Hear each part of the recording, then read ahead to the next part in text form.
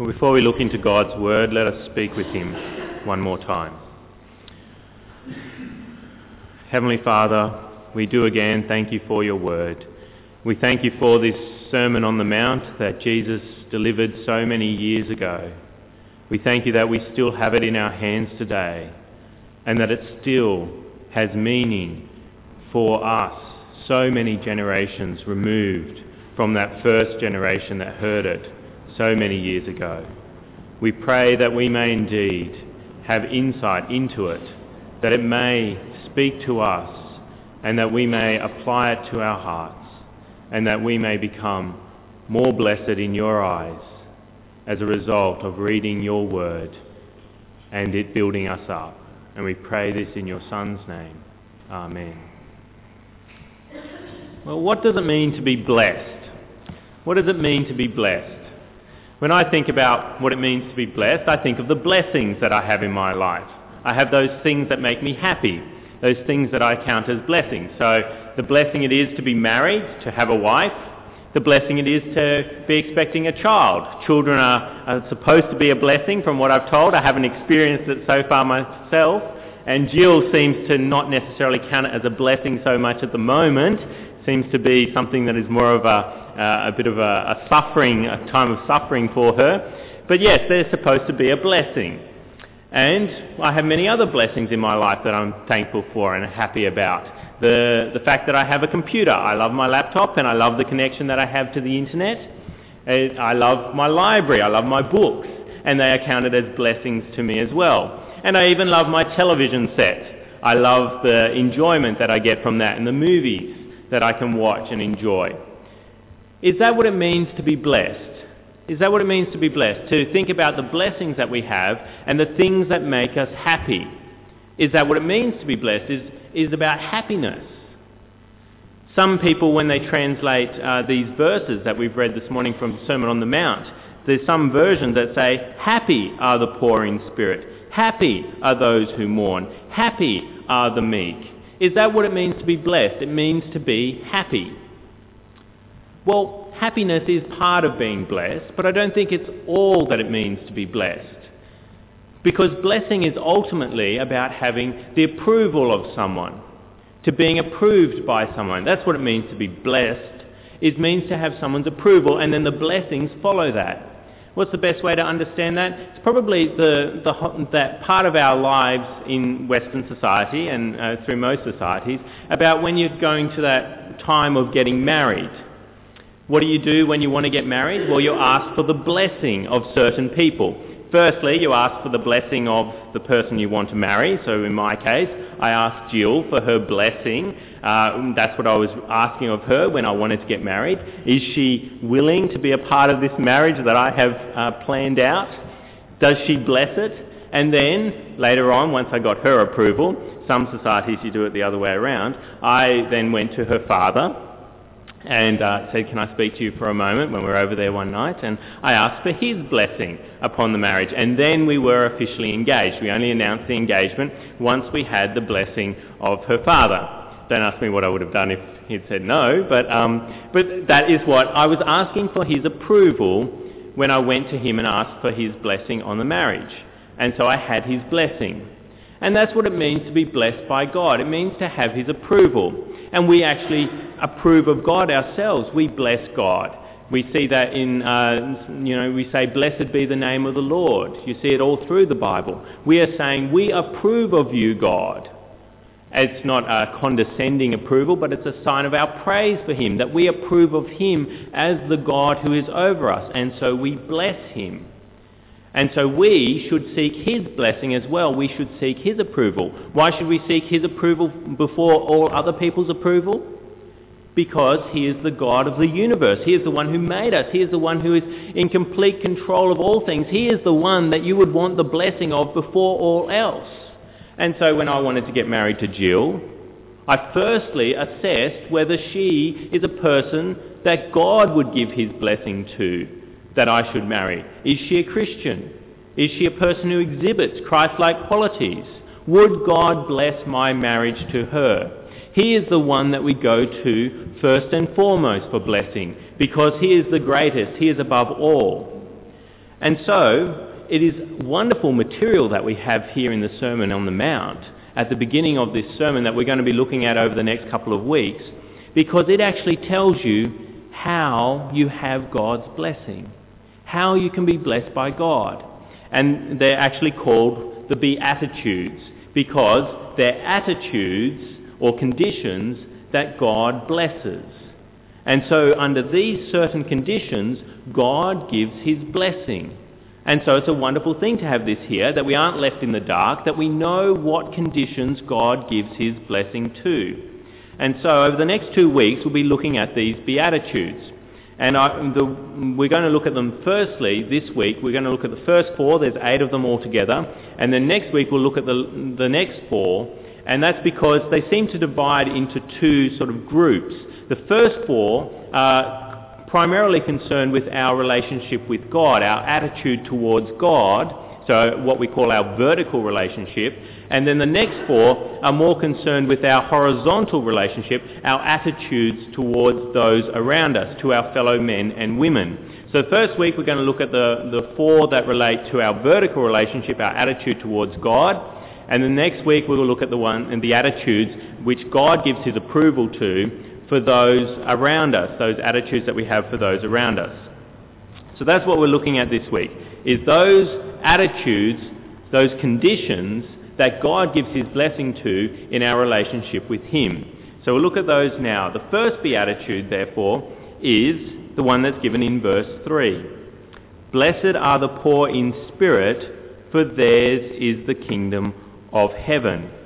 The first attitude, the first condition that we're expected to have is a poverty of spirit, to be poor in spirit. What does it mean to be poor in spirit? Does it mean financial or material poverty? No, that's why he clarifies that it's not just poor, that it's actually those who are poor in spirit. That it's not about having less in our material possessions or our financial wealth. It's about being poor in spirit. So what does it mean to be poor in spirit? Well, it means to recognize our poverty before God because of our sinfulness. When we look at our lives, we see our sin and we recognize that we are helpless before God, that we are poor in spirit. In spiritual matters, we are completely impoverished, that our sin has come between us and God and we are helpless before him. We look at our sin and we see just a complete spiritual desert there. And then we are blessed for having that. We are blessed for being poor in spirit, for recognizing our poverty. And if you don't think that you are poor in spirit, then I ask you to look at the Bible and what it expects of you. Read this Sermon on the Mount this afternoon. Read from Matthew chapter 5 on and look at the standard that Jesus asks of us. And ask yourself if you fall short of that. You realize very soon on that you have murdered people, because whoever hates his brother, Jesus says, has murdered someone. That you are an adulterer, because if you've ever lustfully looked at someone, then you have committed adultery in your heart. The standard is there and we fall short of it. And that is a recognition of our spiritual poverty before God. And this, of course, goes against what the world teaches us about if you want to be blessed, you've got to be positive in your thinking. You can't be negative in your thinking about yourself. You've got to constantly boost yourself up. You've got to find out what can make your self-esteem better. That's what it's all about these days, is self-esteem. And you go into bookstores and they have lots of self-help books, ways to build yourself up and to not think terribly of yourself. And then you will be blessed. That's what the world tells you. But what does God tell you? What does Jesus tell you? He says, blessed are those who are poor in spirit, who recognize their spiritual poverty, their helplessness. So that's the first beatitude, is blessed are the poor in spirit. The second beatitude is in verse 4, blessed are those who mourn, for they will be comforted. this is the next logical step. So you see with these Beatitudes, they're actually building on top of each other. They're going in a certain direction, and the first one comes and then the next one builds on top of it. Spurgeon sees it as sort of a ladder that you go up rung by rung, and so you're building up as you're working towards this attitude towards God. And so the second one there is about mourning. And this logically follows being poor in spirit, because being poor in spirit is kind of like the intellectual acknowledgement that we are poor in spirit, that we are impoverished before God because of our sin. And once we recognise that, what follows? A mourning follows, a sadness over your sin. You recognise that you are poor in spirit, you are helpless before God because of your sin. And so you start to mourn, you start to grieve over your relationship with God, that you are a sinner, you are helpless before Him. And you start to not just grieve for your own personal sin, but you grieve for the sins of those around you. You see the state of the world, how they are following off after themselves and getting nowhere in the process, that they aren't going to be blessed by God, and that grieves you as well. You start to be upset about your sin and the sins of others, and you start to mourn over it and grieve over it. And this of course goes against what the world says as well. It says be positive in your thinking, don't be poor in spirit, and don't mourn. Don't mourn. What does it say? Here is a little song I wrote, you might want to sing it note for note. Don't worry, be happy. In every life we have some trouble. When you worry, you make it double. Don't worry, be happy. Ain't got no place to lay your head. Somebody came and took your bed. Don't worry, be happy. The landlord says your rent is late. He may have to litigate. Don't worry, be happy. That's what the world says. You haven't paid your rent? Don't worry about it. You've sinned against your landlord by not paying what is due him, but don't worry, be happy. Don't mourn over your sin, be happy about it. Then you will be blessed. You'll make your troubles double if you worry about your sin. Don't worry, be happy. You'll be blessed that way. But what does Jesus say? He says, blessed are those who mourn. Blessed are those who mourn over their sin, who do worry about their sin. And then what follows that? We've seen that we're poor in spirit, we see that we mourn. The third beatitude that we're looking at this morning is verse 5. Blessed are the meek, for they will inherit the earth. What does it mean to be meek? What does it mean to be meek? Well, some people associate meekness with weakness. That if you're meek, you're letting everyone stomp all over you all the time. But being meek here is in reference to God. We've been building up from a poverty of spirit to a mourning over our sin, and now we see that we're meant to be meek before God. And that means that we submit to God and His law. We start to throw up our hands. We've recognised our sins. We've recognised how terrible we are before God, that we are sinners, and that makes us mourn, and we just say, Lord, I haven't got the answer. I don't know how to manage this problem of my sin. I can't stop sinning. I can't save myself. And so you throw up your hands and meekly come before God and say, you tell me what to do. You tell me how to behave. And so this is what the opposite of what the world says as well, doesn't it? It says you don't submit to people. You don't be meek. You certainly won't. What is the promise that comes with it? For they will inherit the earth. You don't inherit the earth if you are meek and submit. Those who win the earth are those who dominate. What does Darwinism teach us? What does evolution teach us? Survival of the fittest. Those who fight tooth and nail and dominate those around them, they are the winners of the earth. They are the ones who will win. Submit, that's just a dirty word. You don't use that. You don't submit to others. But here we see that God says, that Jesus says, blessed are the meek, those who come to God and say, your will be done and not my will. You have to tell me how I can get out of this state that I'm in, this impoverished state, this state that I'm mourning about.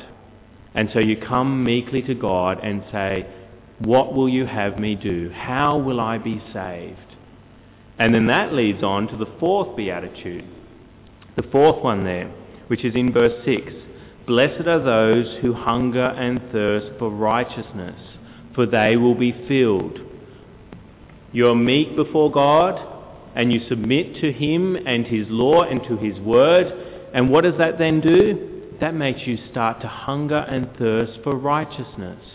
Because you see the standard that God requires in His law. You've meekly come to it, and you see the standard that He requires. If you are to go into heaven, you must be holy and blameless, He says. He says you must be utterly righteous. And you see that there and you go, I want that. I'm hungering and thirsting for that. Just as I hunger and thirst for food. When we hunger and thirst for something, we recognize that we need it. We need this thing if we are to survive. And it's the same with righteousness. We hunger and thirst for it because we recognize that we lack it, which is what you do when you hunger and thirst for food and water. You recognize that you're lacking it. And so it is with righteousness. We recognize we lack it. We've recognized our poverty of spirit. We've mourned over it. We've come meekly before God. And now we hunger and thirst for that righteousness. That righteousness that is required of us if we are to go into heaven. And what is the promise that comes with that? It says there in verse 6, Blessed are those who hunger and thirst for righteousness, for they will be filled. They will be filled. It's interesting there, it doesn't say, Blessed are those who hunger and thirst for righteousness, for they will fill themselves. No, it's a passive. It says they will be filled, that something outside of them acts on them. And that's what God does.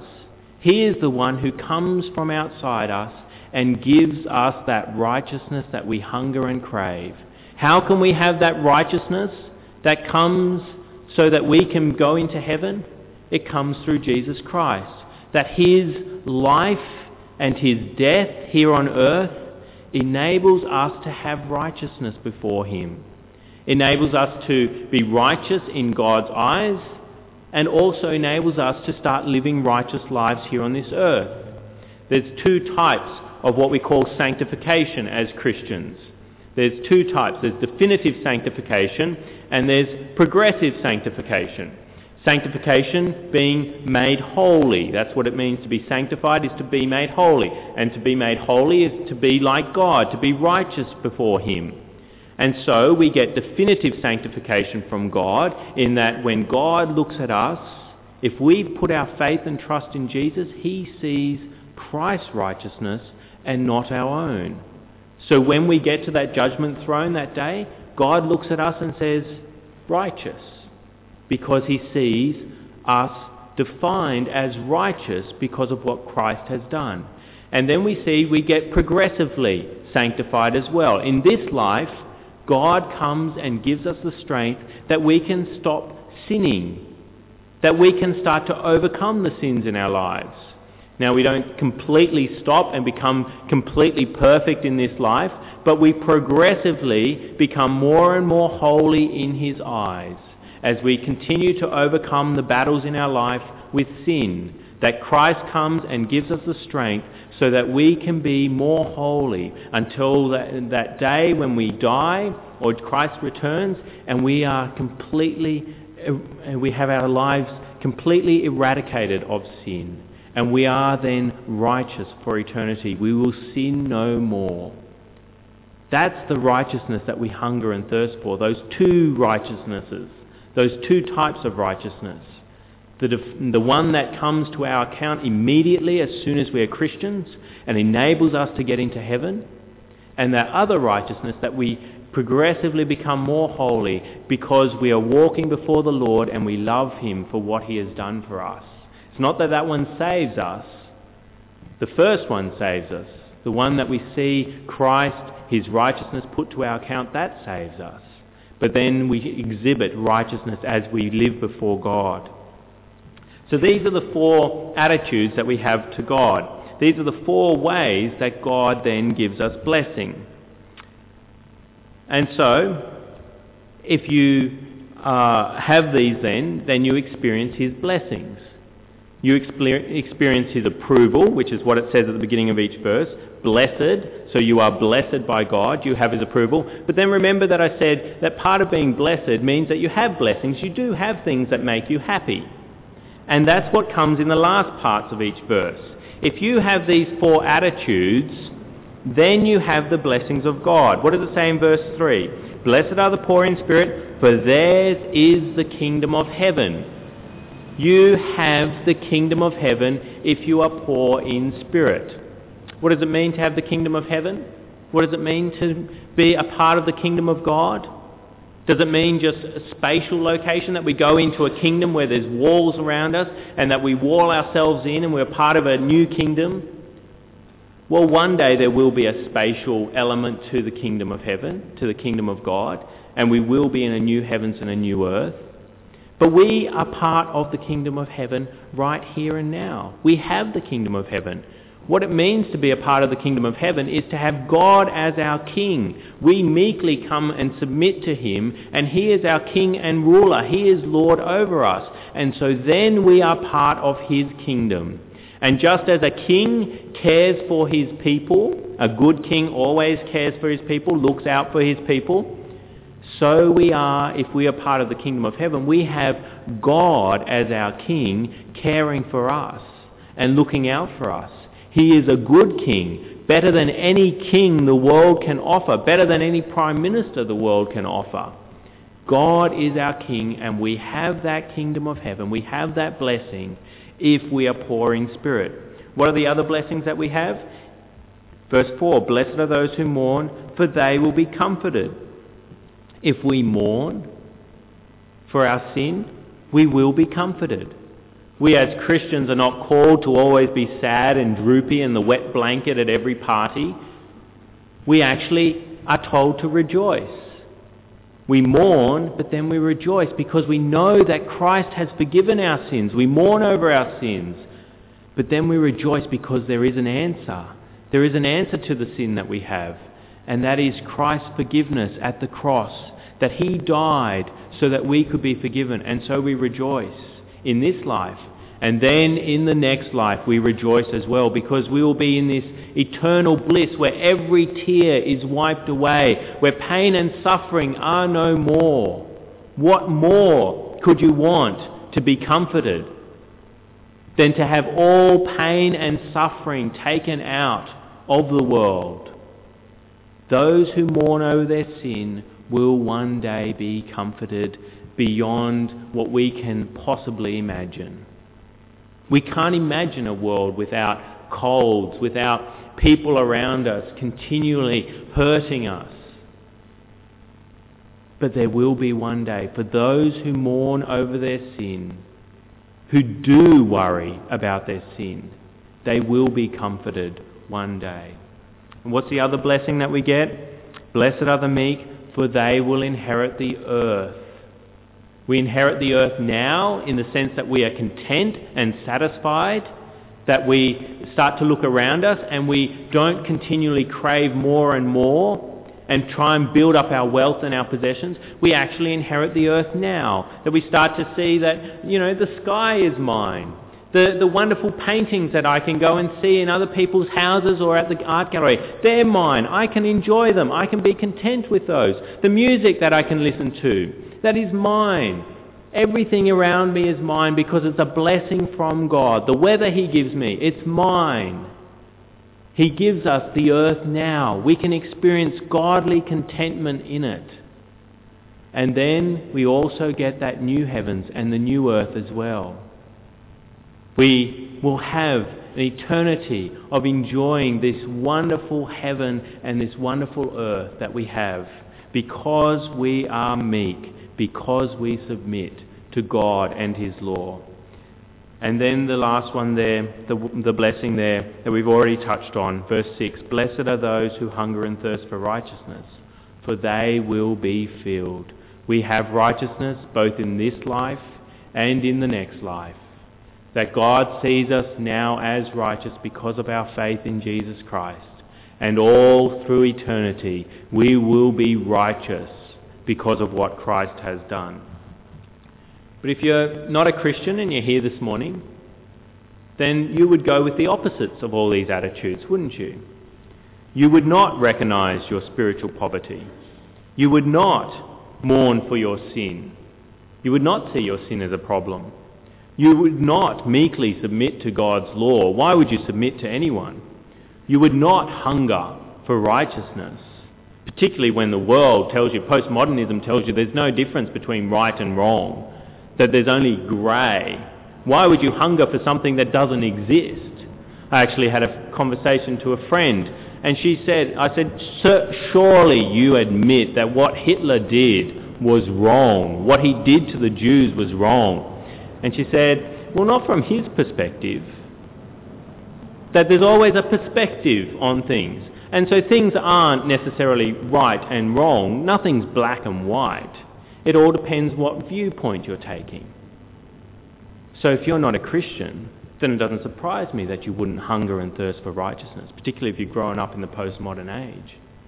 But if you see yourself in these, that you're not recognising your poverty of spirit, you're not mourning over your sin, you're not meek before God, and you're not hungering and thirsting for righteousness, then know that what it also says, that you aren't blessed before God, that you aren't approved by God, and you will never experience his blessings.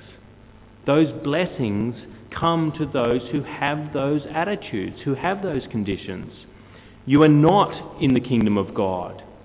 You are not going to be comforted for an eternity. You are not going to inherit the earth, and you will never have righteousness. That's what it means to not be a Christian. To not have those attitudes and to not have those blessings. If that is you, you are here this morning and you have those attitudes, don't. Have the blessing of God. Get his approval. By having these attitudes, you can have them right now. You can quickly cycle through them really quick. You can mourn at your impoverished state before God. You can recognise your impoverished state. You can mourn about it. You can meekly submit to God. And you can say, I want that righteousness of Christ. And you put your faith in him this morning. Believe that what he did at the cross was for you. And you are immediately righteous. And you immediately have all those blessings. You are part of the kingdom of heaven. You are comforted. You know that your sins are forgiven. You know that you will inherit the earth. And you know that you have been filled with righteousness. And if you are a Christian and you are here this morning, look at these things and see whether they are part of your life. Do you recognise your impoverished state before God, that you are poor in spiritual matters? Have you ever recognised that? If you haven't, there's something wrong. These Beatitudes aren't something up for negotiation. They aren't like the gifts of the Holy Spirit, where some people get one and some people get another. You can't say, I'm going to have the mourning, but I'm not going to be meek. I'm not going to submit to God's law.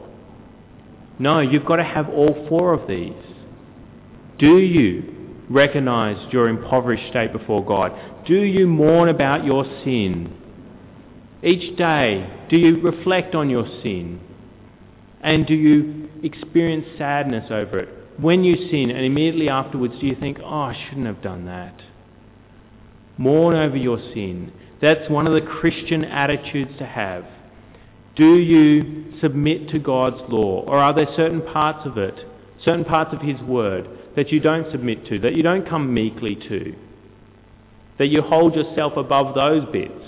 You're happy to be meek on certain issues, but not on others. And do you hunger and thirst for righteousness? Do you progressively always want to be more righteous before God? You see the sin in your life and you recognise that you need to be righteous. You need to be better in his eyes. And so you continually strive after that. We need, as Christians, to be continually exhibiting these attitudes if we want to be blessed by God. If we want to have his approval and to experience these blessings, then we need to see these in our own lives and the lives of those Christians around us. May we all continue to develop these attitudes so that we may indeed be blessed by the God who made the universe. Amen. Let me speak with our Lord now. Heavenly Father, we thank you that we can be blessed in your eyes, that we can have your approval, and that with that blessing you then give us so many blessings that make us happy. We pray that we may indeed recognise our impoverished state, that we are poor in spiritual matters before you. We pray that we may mourn over our sin, that we may not be happy with our sin, but that we may always want to be eradicating it from our lives. We pray that we may meekly submit to you, because we recognise that there is nothing we can do, that we have to come to you and ask for help, that we can't come up with our own laws, but that we have to come to you and ask what you require of us. And we pray that we may indeed hunger and thirst for righteousness. We thank you that we have all these blessings, that we are going to inherit the earth, that we will be comforted, that we can be even comforted now. And we pray that we may rejoice in the salvation that we have, the good news of Jesus Christ, that righteousness is to our account. And we may indeed want to tell many others about the way that they can be saved. And we pray this in your Son's name. Amen.